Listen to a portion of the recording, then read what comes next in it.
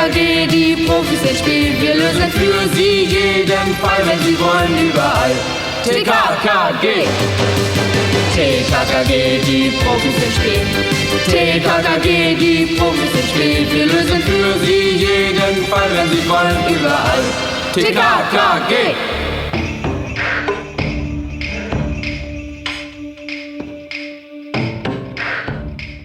An diesem Nachmittag, Ende September, roch die Luft nach Gewitter. In der Ferne grollte Donner.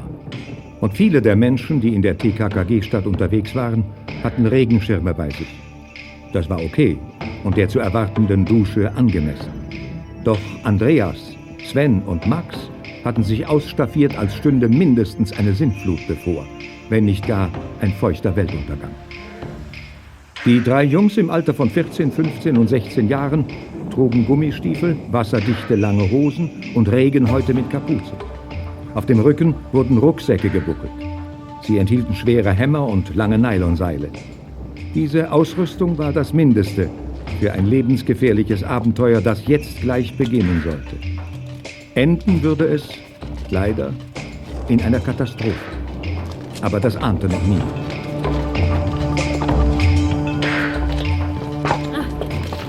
So, wir sind da, Leute. Hier steigen wir ein in die Unterwelt, am Kanaldeckel Nummer 11. Es ist deine Wahl, Max. Ich wäre lieber bei Nummer 13 eingestiegen, drüben in der Stückhuber Straße. Oh, Sven, red kein Unsinn. Kanaldeckel 13 eignet sich nur für nächtlichen Einstieg. Bei Tageslicht werden wir dort gesehen, Mann. Ja, aber hier doch auch. Oh, nein und nochmals nein. Oder siehst du irgendwen? Die Straße ist leer und niemand ist am Fenster. Also los. Ich bewundere euch, wie ihr das macht. Das ist cool und tollkühn. Ihr seid wirkliche Abenteurer und ich bin ganz happy, dass ihr mich mitnehmt. Ja, hoffentlich bleibst du auch cool, Andi. Wenn wir unten sind, in der Kanalisation, in den stinkigen Gedärmen der Millionenstadt. Erst wenn du das durchstehst, bist du eine richtige Kanalratte, wie wir. Ja, wir hatten schon mal einen mit, der erst 14 war. Einen vom Goethe-Gymnasium. Der hat Schreikrämpfe gekriegt unten in den finsteren Katakomben. Wir konnten gar nicht schnell genug wieder raus. Aber wir haben den Ausstieg nicht gefunden. Man verirrt sich sehr leicht in den finsteren Kanälen, Mann. Das kann wohl passieren. Naja, das war der reinste Horror. Auch für uns. Los jetzt! Hoch mit dem Deckel. Pass doch mal mit an. Und hau ruck! So, ist ja geschafft. So, ich gehe als Erster. Du bist ja auch die Ratte Nummer 1, Max. Und du die Nummer 2, Sven. Und wenn Andi sich bewährt, wird er zur Kanalratte Nummer 3 ernannt. Ich dachte, Max, ihr nennt euch Kanalsurfer. Ach, das ist uns zu lahm. Surfer gibt's auf dem Wasser und im Internet. Aber wir tauchen ab in finstere, stinkende Katakomben. Also los.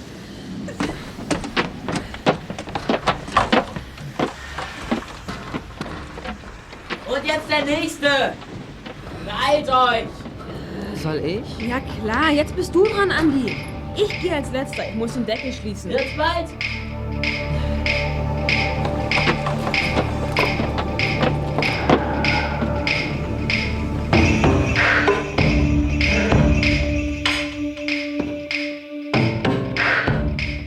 Es war ein ungleiches Trio, das verbotenerweise in das Kanalnetz hinabstieg, um dort einen Kick zu erleben, einen Nervenkitzel, ähnlich wie sich S-Bahn-Surfer und Bungee-Jumper das antun.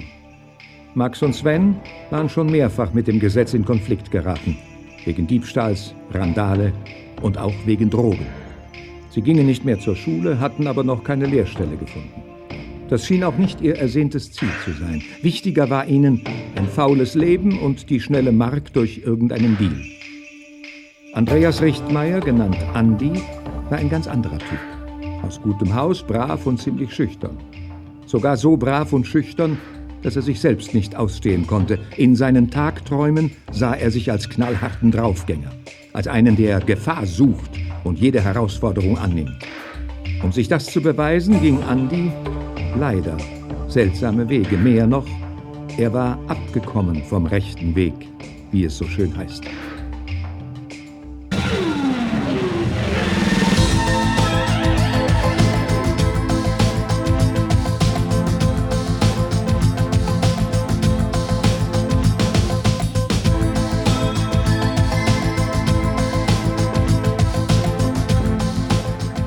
Klößchen, mach die Tür zu. Wir sind hier nicht im Adlernest, wir sind in Kommissar Glockners Büro. Na, das weiß ich doch, Tim. Aber ich dachte, hinter mir kommt noch wer. Nach dem Pascal, Letzten ruhig. kommt niemand. Der Letzte ist immer der Letzte. Hey, Gabi, komm, nimm meinen Stuhl. Der ist gepolstert, da sitzt du bequemer. Oh, danke, Tim. Du bist wirklich ein Kavalier. Und ich? So, Papi, da sind wir. TKKG in voller Besetzung. Samt Oskar, wie befohlen. Du siehst so sorgenvoll aus. Haben wir was angestellt? Ja, irgendwas stellt ihr ja immer an. Aber Unser Gewissen ist rein. darum geht es jetzt nicht. Sondern um... Ja, Papi, sondern um? ja, ich bin mir noch nicht sicher, ob ich euch damit beauftragen soll, Gabi. Aber es wäre wohl die eleganteste Lösung. Sie brauchen unsere Mitarbeit, Herr Glockner? Ja, so könnte man es nennen, Karl. Mitarbeit bei der Kripo. Eigentlich ist das doch nichts Neues für uns. Ja, aber sonst tut ihr es von euch aus, Karl. Jetzt ist es ein Auftrag. Es geht nämlich darum, dass ich nicht amtlich, also als Kriminalkommissar tätig werden will. Denn dann wäre ein an sich netter Junge, ein 14-Jähriger, gebrandmarkt fürs Leben. Ich verstehe, Herr Glockner. Dieser Junge hat was verbrochen. Und jetzt gibt es zwei Möglichkeiten. Entweder die Polizei schaltet sich ein mit großem Wirbel, oder wir bringen den Jungen dazu, dass er den Schaden wieder gut macht. Genau das ist es, Tim. Kennen wir den Typ? Er geht in eure Klasse. Andreas Richtmeier. Was? Der Andi? Der Geigenkünstler. Was für mich Schokolade ist für ihn seine Geige. Wobei ein erheblicher Unterschied besteht, Klößchen. Denn Andys Geigenspiel hört sich echt besser an als dein Geknabber. Geknabber? Andi ist wirklich der reinste Nachwuchs-Paganini. Er fiedelt spitzenmäßig. Ja, und damit habt ihr das Stichwort geliefert. Es geht um Andi, um sein Geigenspiel und um eine Geige. Um ein sehr kostbares Instrument. Eine Geige? Die Geige, von der ich jetzt rede, wurde im Jahre 1774 gebaut. Man muss schon sagen, erschaffen. In Italien war das. Ein Werk des berühmten Geigenbauers Alfredo Magliono. Dieses Instrument hat heute einen Wert von etwa 300.000 Mark. 300.000? Ja, 300.000. Die Geige wurde über Generationen vererbt und gehört nun dem Künstler Fidelio Menovici. Ihr wisst sicherlich, Menovici ist erster Geiger bei unseren Philharmonikern. Klar. Ja, und dieses Orchester genießt Ruhm in aller Welt. Eine teure Fiedel. Ja. Ja, und was hat Andi mit ihr zu tun?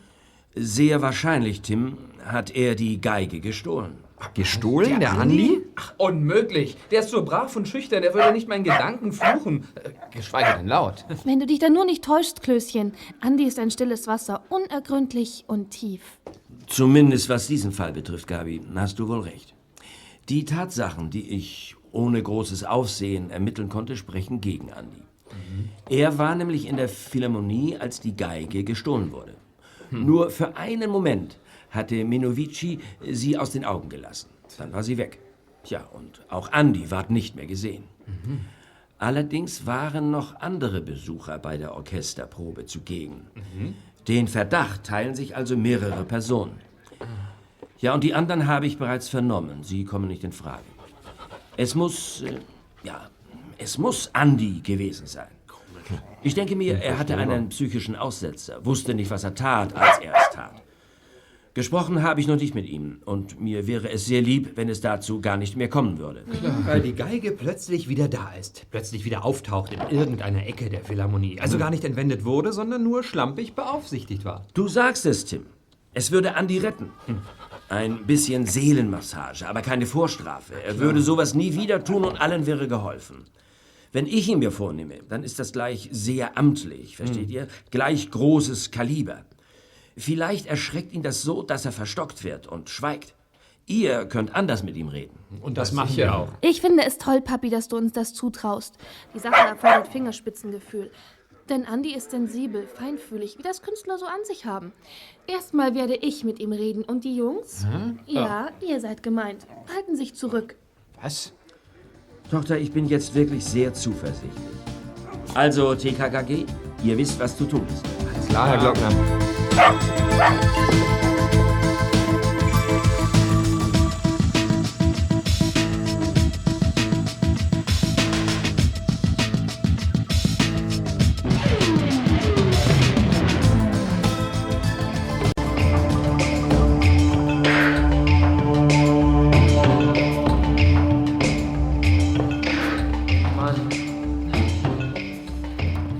So grausig habe ich mir das hier nicht vorgestellt. Dieser Gestank, da wird einem übel. Tja, Andi, in der Drogerie duftet das halt lieblich an. Vorsicht! Ah! Danke. Ich bin ausgerutscht. Beinahe wärst du in die Brühe gefallen, Mir Andi. leid. Das sind Abwässer, die stinken nicht nur, die sind voller Bakterien, voller Krankheitskeime. Der Steg ist so verdammt schmal und glitschig. Hallo, Logo, als Promenade ist das nicht gedacht. Ist nur für Kanalarbeiter und für Ratten wie wir. Ich glaube, meine Lampe gibt hier den Geist auf. Die Batterie wird schwach. 2 Lampen reichen uns, Sven. Und die von Andi ist ganz neu, noch mit Preisschild. Aha. Ziemlich eng so ein Kanal. Was ist, wenn hier das Wasser steigt? Dann ist der Kanal voll. Aber sowas kommt nicht vor, wie?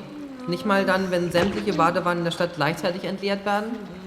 Das wäre keine Gefahr, Andi. Schlimm wird es erst, wenn plötzlich der Himmel seine Schleusen öffnet. Beim Gewitter ein Wolkenbruch. Dann gluckern die Gullis und hier ist Hochwasser. Ja, Max, und dann? Dann ersäuft hier alles. Nur die Ratten bringen sich in Sicherheit. Wie du siehst, gibt es Nischen in den Wänden. Kleine Trockenräume sozusagen. In denen kann man bei hoher Flut überleben, falls man sie rechtzeitig erreicht. Wer das nicht schafft, wird weggespült. Und er säuft. Weggespült? Wohin? Ja, dorthin, wo die Kanäle enden, draußen im Fluss. Schaurig. Übrigens fällt mir ein, für heute ist doch ein Gewitter angesagt. Ja, ein Gewitter ist angesagt. Ja, das sagen die Wetterfrösche seit Tagen und nix war. Hat sich immer wieder verzogen. Ja, hoffentlich. Keine Sorge, wir sind erfahrene Ratten. Was war das? Da, siehst du sie? Das ist eine echte Ratte. Die fühlt sich gestört. Die sieht ja grässlich aus. Ich finde sie hübsch, ist doch sozusagen unser Wappentier. Andi, was hast du eigentlich alles in deinem Rucksack? Du schleppst dich ja ab wie ein Tramper auf Weltreise. Campen wollen wir nicht. Tja, also ich hatte mir das alles ganz anders vorgestellt. Ich dachte, ich könnte hier spielen. Spielen?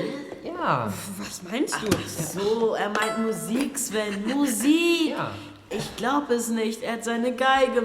Ja, natürlich, Andi Richtmeier ist violinsüchtig. Weiß ja jeder in der Stadt. Hey, Andi, was willst du uns vorspielen? Eine Kanalserenade oder ein Rattenkonzert? Ja, das stimmt schon. Ich wollte hier spielen. Ich hatte mir vorgestellt, dass hier die Akustik ganz anders ist. Garantiert anders als im Konzertsaal. In den römischen Katakomben waren auch schon Konzerte. In den Thermen des Caracalla zum Beispiel. Aber, naja, da ist es anders. Da sind nicht so viele Ratten. Nur Schickeria war da. Das sind auch Ratten. Soll ich nun spielen? Ja, gerne mach. Ja, hat's dir noch nie gegeben, ne? Lass ihn doch, wenn er will. Hier. Das ist eine der wertvollsten Geigen der Welt. Ach, tatsächlich. Sie ist aus dem Jahre 1774. So ein altes Gelump? Funktioniert sie denn noch? Und wie? Sie wird immer besser. Also, ich spiele nur mit meinem Rekorder, aber sowas gab es 1774 noch nicht. Hoffentlich bekommt ihr diese Umgebung. Also, bitte Ruhe auf den billigen Plätzen.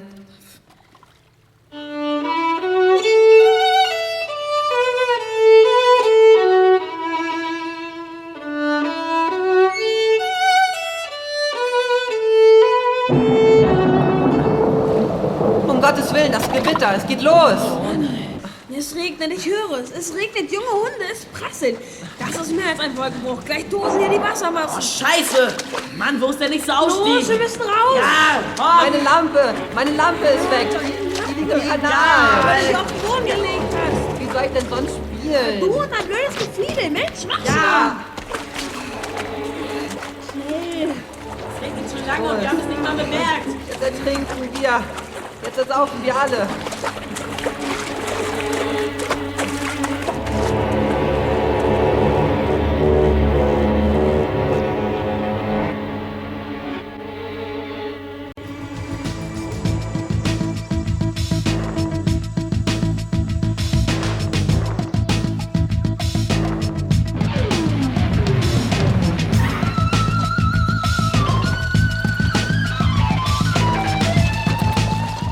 Hier ist es. In dieser schönen Villa wohnen die Richtmeiers. Eine prunkvolle Hütte. Ja. Andis Vater ist Produzent für Software, richtig? Ja, dann. Andi muss beknackt sein. Papa könnte ihm die teuerste Fiedel anschaffen, aber Andi klaut sie. Muss was mit seelischer Fehlentwicklung zu tun haben. Ganz bestimmt, Tim. Aber wir sind nicht hier, um ihn runterzumachen, sondern um ihm klarzumachen, dass er seine Verfehlung ausbügeln muss. Weil ihm mein Papi eine Riesenchance einräumt. Ja, aber was machen wir, wenn der Geigendieb auf stur schaltet? Dann klemme ich mich hinter seine Schwester. Miriam hat Einfluss auf ihn. Sie ist 16, aber schon vernünftig wie Mitte 20. Die älteren Schwestern von jüngeren Brüdern müssen ja immer die Vernünftigen sein. Und finden das bisweilen gar nicht so toll. Oder sie begeistern sich für diese Rolle. Ah, da kommt Miriam. Hallo TKKG. Hallo. Hallo Miriam. Wollt ihr zu mir oder zu Andi? Erstmal zu Andi. Ist der da? Man hört kein Geigenspiel. Er ist nicht da. Aber ich habe gesehen, wie er seine Geige in den Rucksack gepackt hat. Jedenfalls glaube ich, dass es sein Instrument war. Der Kasten sah irgendwie anders aus. Verrückt. Verrückt? Was meinst du damit? Ich verstehe nicht, warum er die Geige mitgenommen hat. Er war nämlich angezogen wie ein Höhlenforscher. Total wasserdicht. Und ausgerüstet mit Hammer, Seil und Lampe. Ich glaube, das hat was mit diesen beiden Typen zu tun, an die er sich neuerdings hängt. Aber wozu nimmt er die Geige mit? Was für Typen denn, Miriam? Max Säufermann und Sven Platschko. Oh, weh, die kenne ich. Da würde ich Andi aber andere Freunde wünschen. Die beiden haben einiges auf dem Kerbholz. Außerdem machen sie Expeditionen durch die Abwasserschächte und prahlen noch damit. Oh Gott. Wie eklig. Tim, Andi wird da doch nicht mitmachen? Keine Ahnung, aber wenn er sich dresst wie ein Höhlenforscher, dann ist das ja ein Hinweis. Oh, shit, es regnet. Kommt rein! Rasch, sonst sind wir nass bis auf die Haut. Platsch.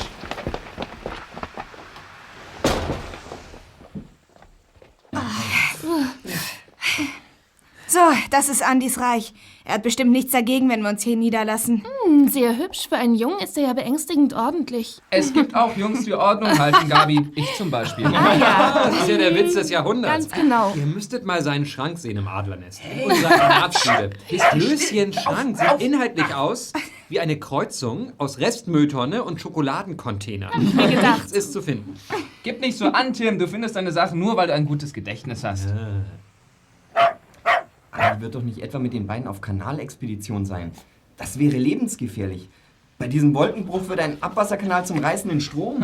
So blöd ist niemand, Karl. Das kann ich mir nicht vorstellen. Hoffentlich. Außerdem hat Andi die Geige mit. Und ich glaube nicht, dass er den Kanal bzw. Wanderratten, Lateinisch Rattus norvegicus, genau, vorspielen will. Und damit, Miriam, sind wir beim Thema. Dich als seine Schwester können und müssen wir ins Vertrauen ziehen. Denn es geht um diese Geige, deren Kasten, wie du ja sagst, irgendwie anders aussah. Ja. Das Instrument ist nämlich eine echte 300.000 Mark teure Maliono von 1774. Miriam erfuhr, welcher Verdacht auf Andi lastete. Ein Verdacht, der fast schon Gewissheit war. Eine bedrückende Erkenntnis. Und Miriam brach in Tränen aus. War aber bald erleichtert, als ihr gesagt wurde, mit welchem Auftrag TKKG hergekommen waren. Alles konnte sich zum Guten fügen und Andi würde mit einem blauen Auge davonkommen. Doch plötzlich tauchte ein anderes Problem auf. Es lag buchstäblich bei Andi auf dem Tisch.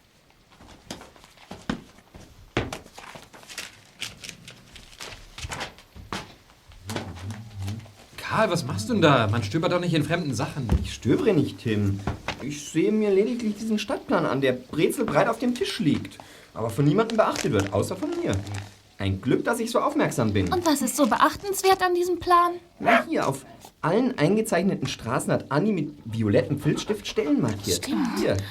Und mit Zahlen versehen. Ja. Die Punkte sind nummeriert. Von 1 bis unendlich. Was kann das bedeuten? Und hier bei einem Punkt steht Kanaldeckel 1. 1? Und hier bei Nummer 11 steht, das ist das heutige Datum. Super, Karl, das ist eine Wahnsinnsentdeckung. Ja, sag ich doch. Heißt das etwa, dass mein Bruder heute bei diesem Unwetter beim 11. Kanaldeckel zusammen mit diesen schrecklichen Typen in die Abwasserkanäle gestiegen ist? Ich würde sagen, sie hatten es nein. jedenfalls vor. Aber sie sind ja nicht behämmert. Außerdem hat er die 300.000 Mark teure Geige mit. Das passt nicht zusammen. Vielleicht doch. Wieso? Woran denkst du, Miriam? Andi hat neuerdings noch einen anderen Tick. Er erprobt Akustik. Er spielt Geige in den unmöglichsten Räumen, weil er feststellen will, wie es dort klingt. Was? Ganz irre benimmt er sich. Neulich war er spät abends in der evangelischen Kirche und hat dort gegeigt. Und im Auto, im Gästeklo, auf dem Speicher und im Heizungskeller. Sogar in unserer Familiengruft war er und hat den Sagen was vorgespielt. Was? Sehr unheimlich. Dann will er wahrscheinlich auch wissen, wie Mozart in einer Abwasserröhre klingt. Jetzt können wir nur hoffen, dass die beiden anderen noch bei Sinnen sind. Sind sie aber nicht, Gabi. Max und Sven spinnen. Sie machen diese Kanalsurferei, weil sie den ultimativen Kick wollen. Nervenkitzel durch Gefahr. Oh Mann. Da unten lauern Gefahren. Ich meine nicht die Ratten, die bleiben friedlich, solange man ihnen nicht auf den Schwanz tritt. Aber verirren kann man sich da unten in den dunklen Kanälen. Ja, klar. Oder man findet den Ausstieg nicht. Oder man kriegt den Deckel von innen nicht auf. Oh Gott. Oder man kommt im reißenden Hochwasser, wenn Schneeschmelze ist oder ein Wolkenbruch. Das ist wirklich ein lebensgefährlicher Horror. Oh Gott, was machen wir denn jetzt? Also ich sehe mir den 11. Kanaldeckel mal an. Den mit dem heutigen Datum. Karl, in welcher Straße ist das? Warte mal, in der Stückhuber. Nee, Moment. Dort ist der Kanaldeckel Nummer 13. Elfer. Der 11er ist in der Gretchen-Winselmarker Straße. Ich brettere los. Und wir kommen mit. Miriam, du rufst inzwischen überall dort an, wo Andi sein könnte, falls er nicht in den Kanälen ist. Ja, mach ich.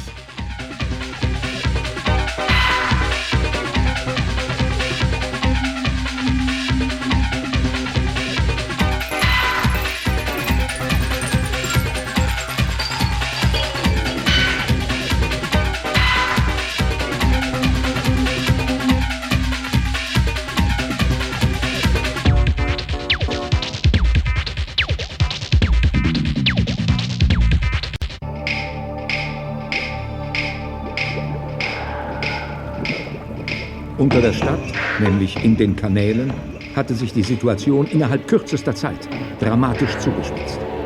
Andi, Max und Sven kämpften um ihr Leben.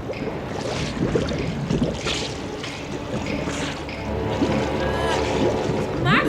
Max, wo bist du? Das Seil, halt dich am Seil fest! Scheiße, das Seil hat sich losgerissen. Und jetzt? Andi, hilf mir! Ja, Ja, komme. hier kann man nicht schwimmen. Festhalten. Fest.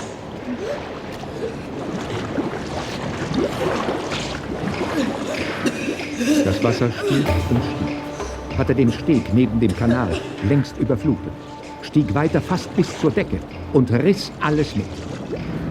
Max und Sven waren untergetaucht in der Flut. Mit einem Höllentempo spülten die tosenden Wassermassen die beiden weg, zum Ende des Kanals, zum Fluss. Immerhin, Max wie auch Sven bekamen dann und wann den Kopf frei und konnten nach Luft schnappen. Aber ihr Kampf ums Überleben stand auf Messers Schneide. Andi hatte zunächst Glück und dann ein Riesenpech. Der Zufall wollte es, dass er sich nahe einer hochgelegenen Nische befand, als die erste Flutwelle heranstürzte. Blitzartig flüchtete er in diese Nische und barg vor allem die wertvolle Geige, die er samt Fiedelbogen noch immer in der Hand hielt. In einem einigermaßen trockenen Spalt hoch oben in der Mauer legte er das Instrument ab. Doch dann, als er schaudernd in den brodelnden Kanal blickte, machte er eine ungeschickte Bewegung und glitt auf dem glitschigen Fels aus. Andi stürzte, schlug mit der Stirn auf und war auf der Stelle bewusstlos. Außerdem knickte sein rechter Fuß um, der Knöchel knackste und ward gebrochen. Andi blieb liegen und die Flut im Kanal stieg und stieg.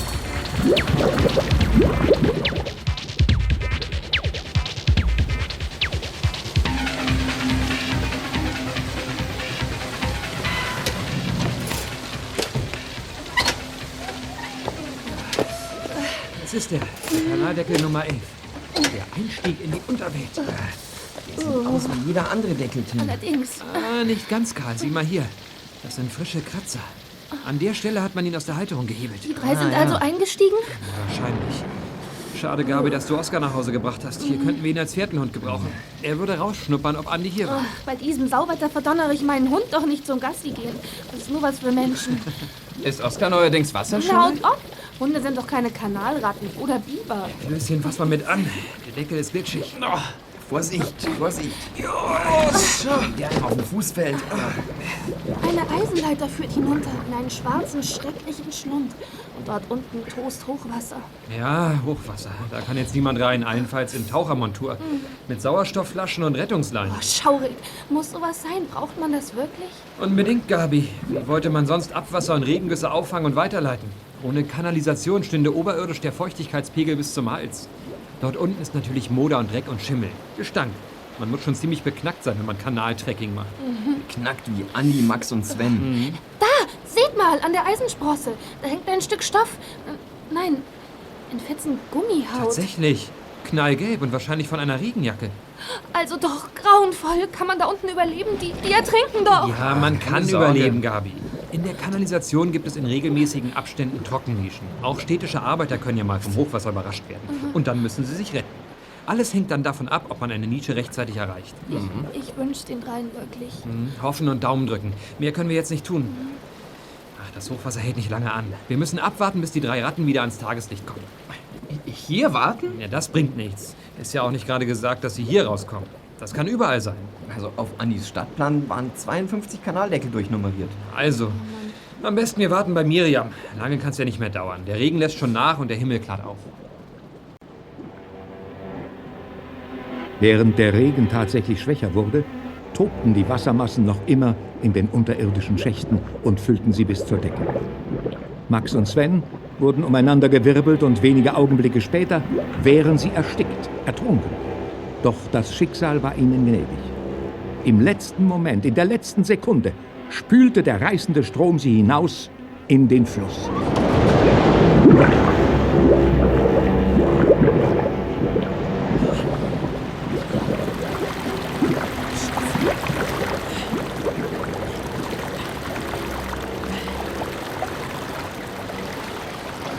Sven!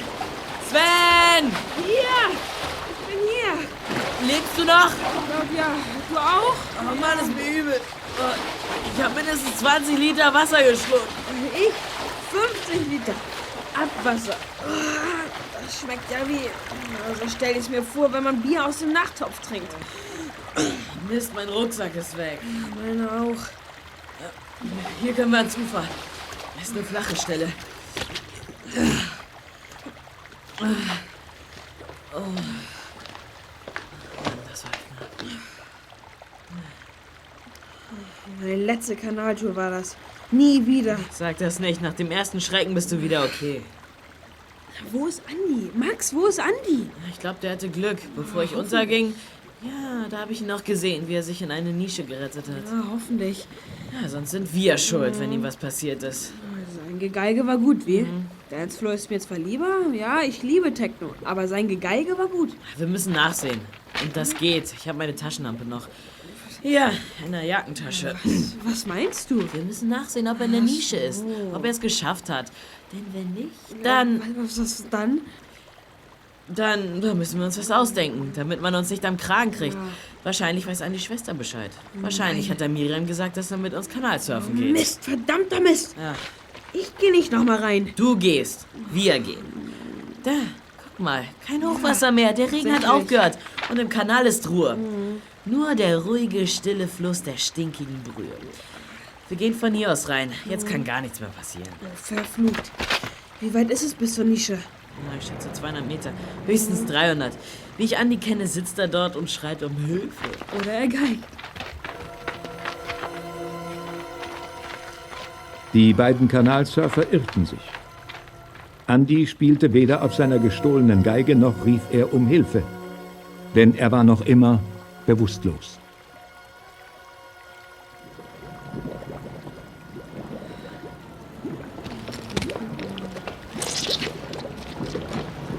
Max, hier ist er. Leuchte mal. Oh, weh. Total groggy. Da wächst aber eine Beule an der Rübe. Atmet er? Lebt er? Ja, klar, nur bewusstlos. Puls ist... Ja, sein Puls ist ganz kräftig. Siehst du seine Geige? Und am Arm hat er sie nicht. Er liegt auch nicht drauf.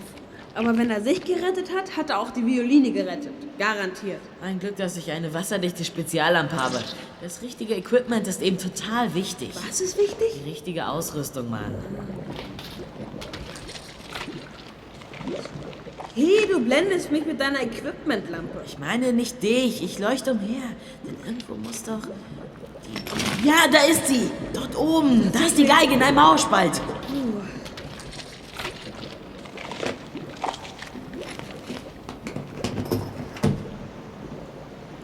Der ist nichts passiert. Ob die wirklich so wertvoll ist? Er hat gesagt, eine der wertvollsten Geigen der Welt. Und ein Angeber ist er nicht. Was wird die wohl kosten? Keine Ahnung. Aber gestern im Kaufhaus in der Musikabteilung habe ich ein japanisches Kleinklavier gesehen. Ja, ein Kleinklavier. Wahrscheinlich für kleine Wohnungen. Das kostet 5000 Mark. Dann kostet die Geige sicherlich 2000. Das wäre doch was. Ja. Ich merke schon, du denkst das gleiche wie ich. Und ich denke jetzt an Lubomir Falsch. Der kauft alles. Für seinen Tandlerladen. Und besonders geklaute Ware. Schmuck, Edelklamotten, Sprengstoff von der Bundeswehr, Elfenbeinschnitzereien oder Datums, was ja nun verboten ist, damit die Dickhäuter nicht mehr gemeuchelt werden. Er kauft alles, der Hehler-Typ, weil er ein Dreckskerl ist. Also genau der Richtige für uns. Und ich wette, er kann die Geige auch gebrauchen. Andi wird denken, sie wäre runtergefallen und das Hochwasser hätte sie weggeschwemmt. Und sie treibt jetzt irgendwo im Fluss. Los, Sven, abhauen, bevor der Kanalgeiger aufhört.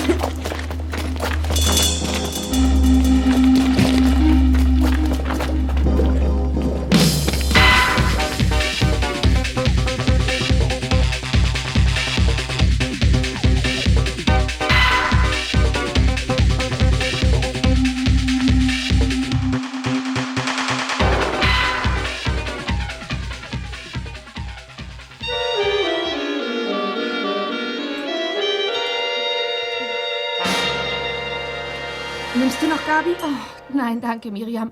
3 Tassen Tee sind wirklich genug. Und ihr? Die Kanne ist leer. Außerdem reicht es. Wir können hier nicht nur warten und Tee trinken. Nach meiner Berechnung müsste Andi jetzt zurück sein. Oh, ich zittere innerlich.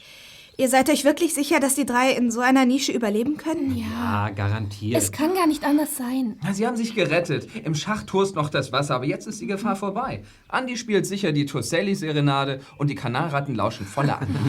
ihr wollt mich nur trösten. Nein, Miriam, wir sind überzeugt von dem, was wir sagen. Na klar. In 2 Stunden kommen meine Eltern zurück. Dann müssen wir sie informieren. Ach, das wird nicht mehr nötig sein. Denn dann sitzt Andi hier bei uns und die Geige ist wieder in der Philharmonie, wo sie heute Abend noch gefunden wird. Gäbe es der Himmel. Na, jedenfalls hat er den Wasserhahn zugedreht. Und warten ist nicht mein Ding. Miriam, hast du eine Taschenlampe? Habe ich. Wozu? Willst du in die Kanäle steigen? Ich gehe nachsehen. Ach, Tim. Was die 3 machen, schaffe ich auch ohne Ausrüstung. Eine Lampe genügt. Und wir kommen mit. Aber nur bis zum Einstieg, Gabi. Jedenfalls, was dich betrifft. Mädchen noch dazu so hübsche sind nichts für die Abwasserschächte. Das ist nicht ihre Location. Wir sind nicht aus Zucker, Tim. Auch die Hübschen nicht. Ja, Logo, aber ein Mädchen muss ja nicht wie eine Kanalratte riechen. Karl und Klößchen begleiten mich und dann werden wir schon sehen. Miriam, bitte die Lampe.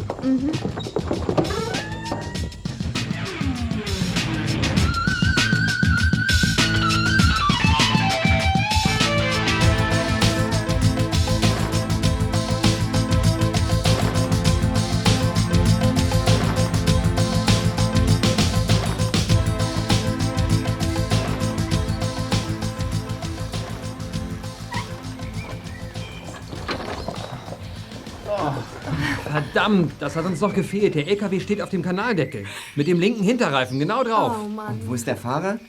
Kein Mensch beim Wagen, Tim. Was machen wir denn jetzt? Ach, wir schieben den Wagen 1 Meter weiter, das reicht. Ein Möbelwagen, das geht nicht. Aber vielleicht kommt der Fahrer bald zurück. Da hinten ist eine Kneipe. Also, was ein richtiger Berufsfahrer ist, der muss ab und zu einen heben. Aber erst nach Feierabend, Karl.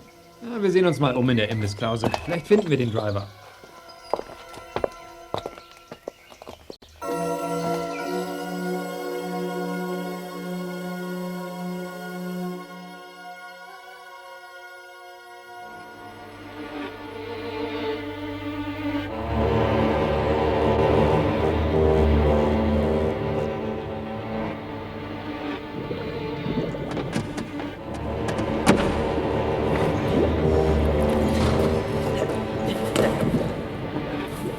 Was ist denn? Mach schon. Ich will endlich raus hier. Mensch, Sven, der Deckel geht nicht auf. Wieso geht er nicht auf? Weiß nicht, der sitzt fest wie verschraubt. Hat sich was verklemmt? Da verklemmt nichts, Sven. Ich glaube eher, da steht was drauf. Was denn? Ein Wagen? Na, jedenfalls keine Milchtüte. Ja, und nun? Wir müssen raus, bevor Andi das Plären anfängt. Wir könnten rüber zu Deckel 13 in der Stückhuberstraße. Aber das dauert, bis wir den gefunden haben. Wir müssen durch einen Seitenschacht und vorher an Andi vorbei. Wenn der inzwischen wach ist, können wir uns nicht mehr rausreden. Genau das meine ich. Oh, verdammt, mir langt's, ich habe Hunger. Ich stinke wie eine Ratte, ich bin nass und klappere vor Kälte. Und die verdammte Geige rutscht mir aus dem Hemd. Mann, reiß dich zusammen, du bist doch kein Anfänger. Ja, aber ist der schaurig. Dieses Weichei soll ruhig sein. Was willst du denn von so einem erwarten? Jetzt hat er Fracksausen und uns versperrt er den zweiten Ausstieg. Hilft nichts, wir müssen hier warten, bis der Deckel aufgeht. Nie wieder mache ich mit. Wahrscheinlich kriege ich eine Lungenentzündung. Aber erst verkaufen wir die Geige. So ein Mist, meine Zigaretten sind patschnass. Heute läuft wirklich alles schief.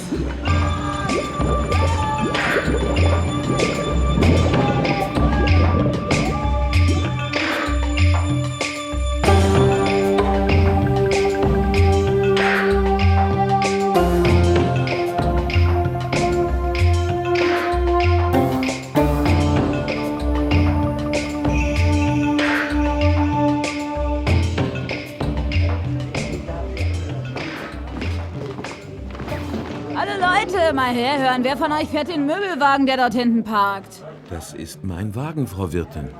Aber ich stehe nicht im Parkverbot. Darum geht es nicht. Meine Freunde und ich haben eine Bitte an Sie. Könnten Sie Ihr Gefährt um 1 Meter weiterfahren? Sie stehen nämlich genau auf dem Kanaldeckel und den müssen wir öffnen. Ah, den Kanaldeckel müsst ihr öffnen. Ja, gibt's denn das? Wir sind zwar Schüler, jobben aber freizeitmäßig als Aushilfen bei der städtischen Kanalreinigung. Heutzutage muss man ja jede Mark mitnehmen. Und bei den harten Jobs sind immer Stellen frei. Tja, und heute Mittag hat Freund Karl unten im Schacht sein Portemonnaie liegen lassen. Das müssen wir bergen, bevor es die Kanalratten fressen. Das werdet ihr nicht mehr finden. Nach dem Regen von eben? Doch. Es liegt in einer Trockennische, ganz oben in einem Mauerspalt. Also gut. Ich mache euren Deckel frei. Bin sowieso mit dem Schinkenbrot fertig.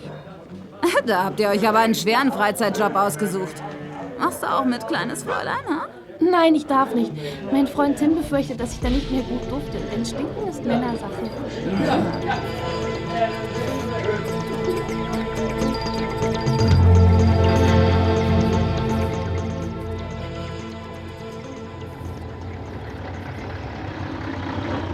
Ach, 1 Meter hätte genügt, aber der fährt ja bis vor die Kneipe.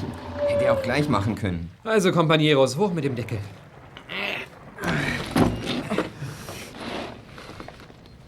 Aber als Tim, Karl und Klößchen sich bückten, um den Einstieg in die Unterwelt zu öffnen, bewegte sich der schwere Deckel ganz plötzlich, wurde nämlich von unten angehoben und mühsam zur Seite geschoben. TKKG wichen einen Schritt zurück und verharrten gespannt.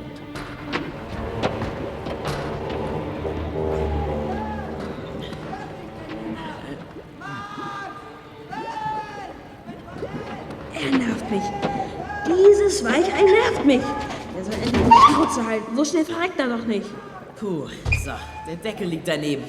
Jetzt können wir raus. Ich sehe schon den Himmel. Ist total blau und... Hallöchen, wen haben wir denn da? Max und Sven, die Kanalratten. Kanalratten? Echte Ratten, Tim. Denn wie man hört, überlassen sie Andi seinem Schicksal. Er ist verletzt und in Not, aber die Ratten fühlen sich nur genervt. Unglaublich, sie lassen ihn zurück, statt ihm zu helfen. Rauskommen, aber rapido. Was ist denn das? Ratte Sven hat Andis Geige unter der Jacke. Beraubt habt ihr ihn also auch noch? Nicht beraubt. Wir wollten nur erst... damit die Geige nicht nass wird. Ja, genau. Ich meine, dann hätten wir die Rettung verständigt und natürlich... Ah! Boah, das hat gesessen, Tim. Jetzt lügt er nicht mehr. Her mit der Geige, ihr miesen Ihr Ratten. Kanalratten, ihr Rattus, Norvegicus. Rattus Norvegicus. Norvegicus. Aber das sind possierliche Tierchen im Vergleich zu diesem Abschaum. Karl, übernimm mal die Geige.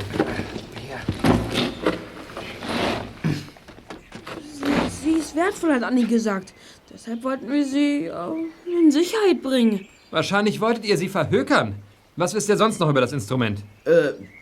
So, gibt's denn da was zu wissen? Na, schon gut, vergiss es. Für Max und Sven würde ihr Verhalten ein böses Nachspiel haben. Vielleicht sogar vor dem Jugendrichter. Aber zunächst mal durften die beiden nach Hause und sie schlichen sich weg wie geprügelte Hunde. Dann stiegen Tim und Karl, ausgerüstet mit Miriams Taschenlampe, in den Kanal hinunter. Sie fanden Andi. Er schlotterte vor Angst und war natürlich heilfroh über die unerwartete Rettung. Der gebrochene Fußknöchel machte ihn hilflos. Er wäre gefangen gewesen in der Nische und seine Kopfverletzung hätte die Situation alsbald bedrohlich verschärft. Tim lud sich Andi Huckepack auf den Rücken und schleppte ihn zum Einstieg zurück. Es war dann noch ein hartes Stück Arbeit, den Verletzten durch die enge Röhre und über die glitschige Eisenleiter ins Freie zu bringen. Gabi hatte inzwischen den Notarzt verständigt. Andi wurde versorgt und ins Krankenhaus gebracht, begleitet von seiner Schwester Miriam. TKKG hingegen hatten noch eine schwierige Mission zu erfüllen.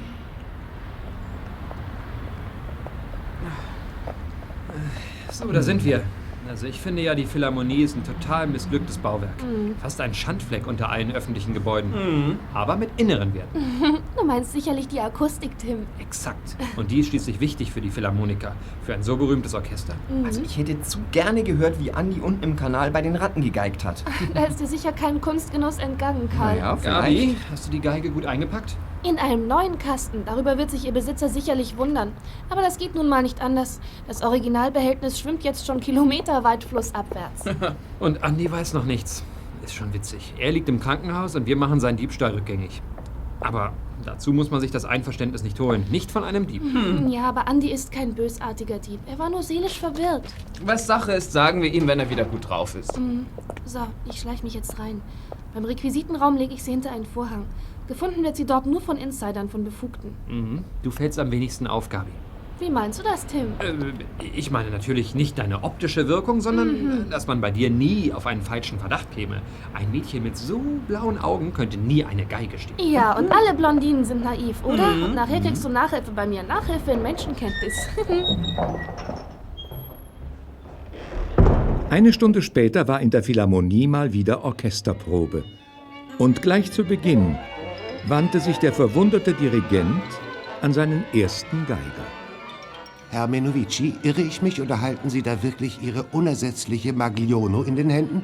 Ja, Sie richtig sehen, Maestro. Und ich irrsinnig vor Freude, dass meine geliebte Viola zu mir zurückgekehrt. Ich aber sehr verwirrt über meine Verwirrlichkeit, weil ich geglaubte, dass man mir hätte meine geliebte Viola gestohlen. Violine gestohlen. Aber sie war nur verlegt hinter Vorhang. Na, Gott sei Dank.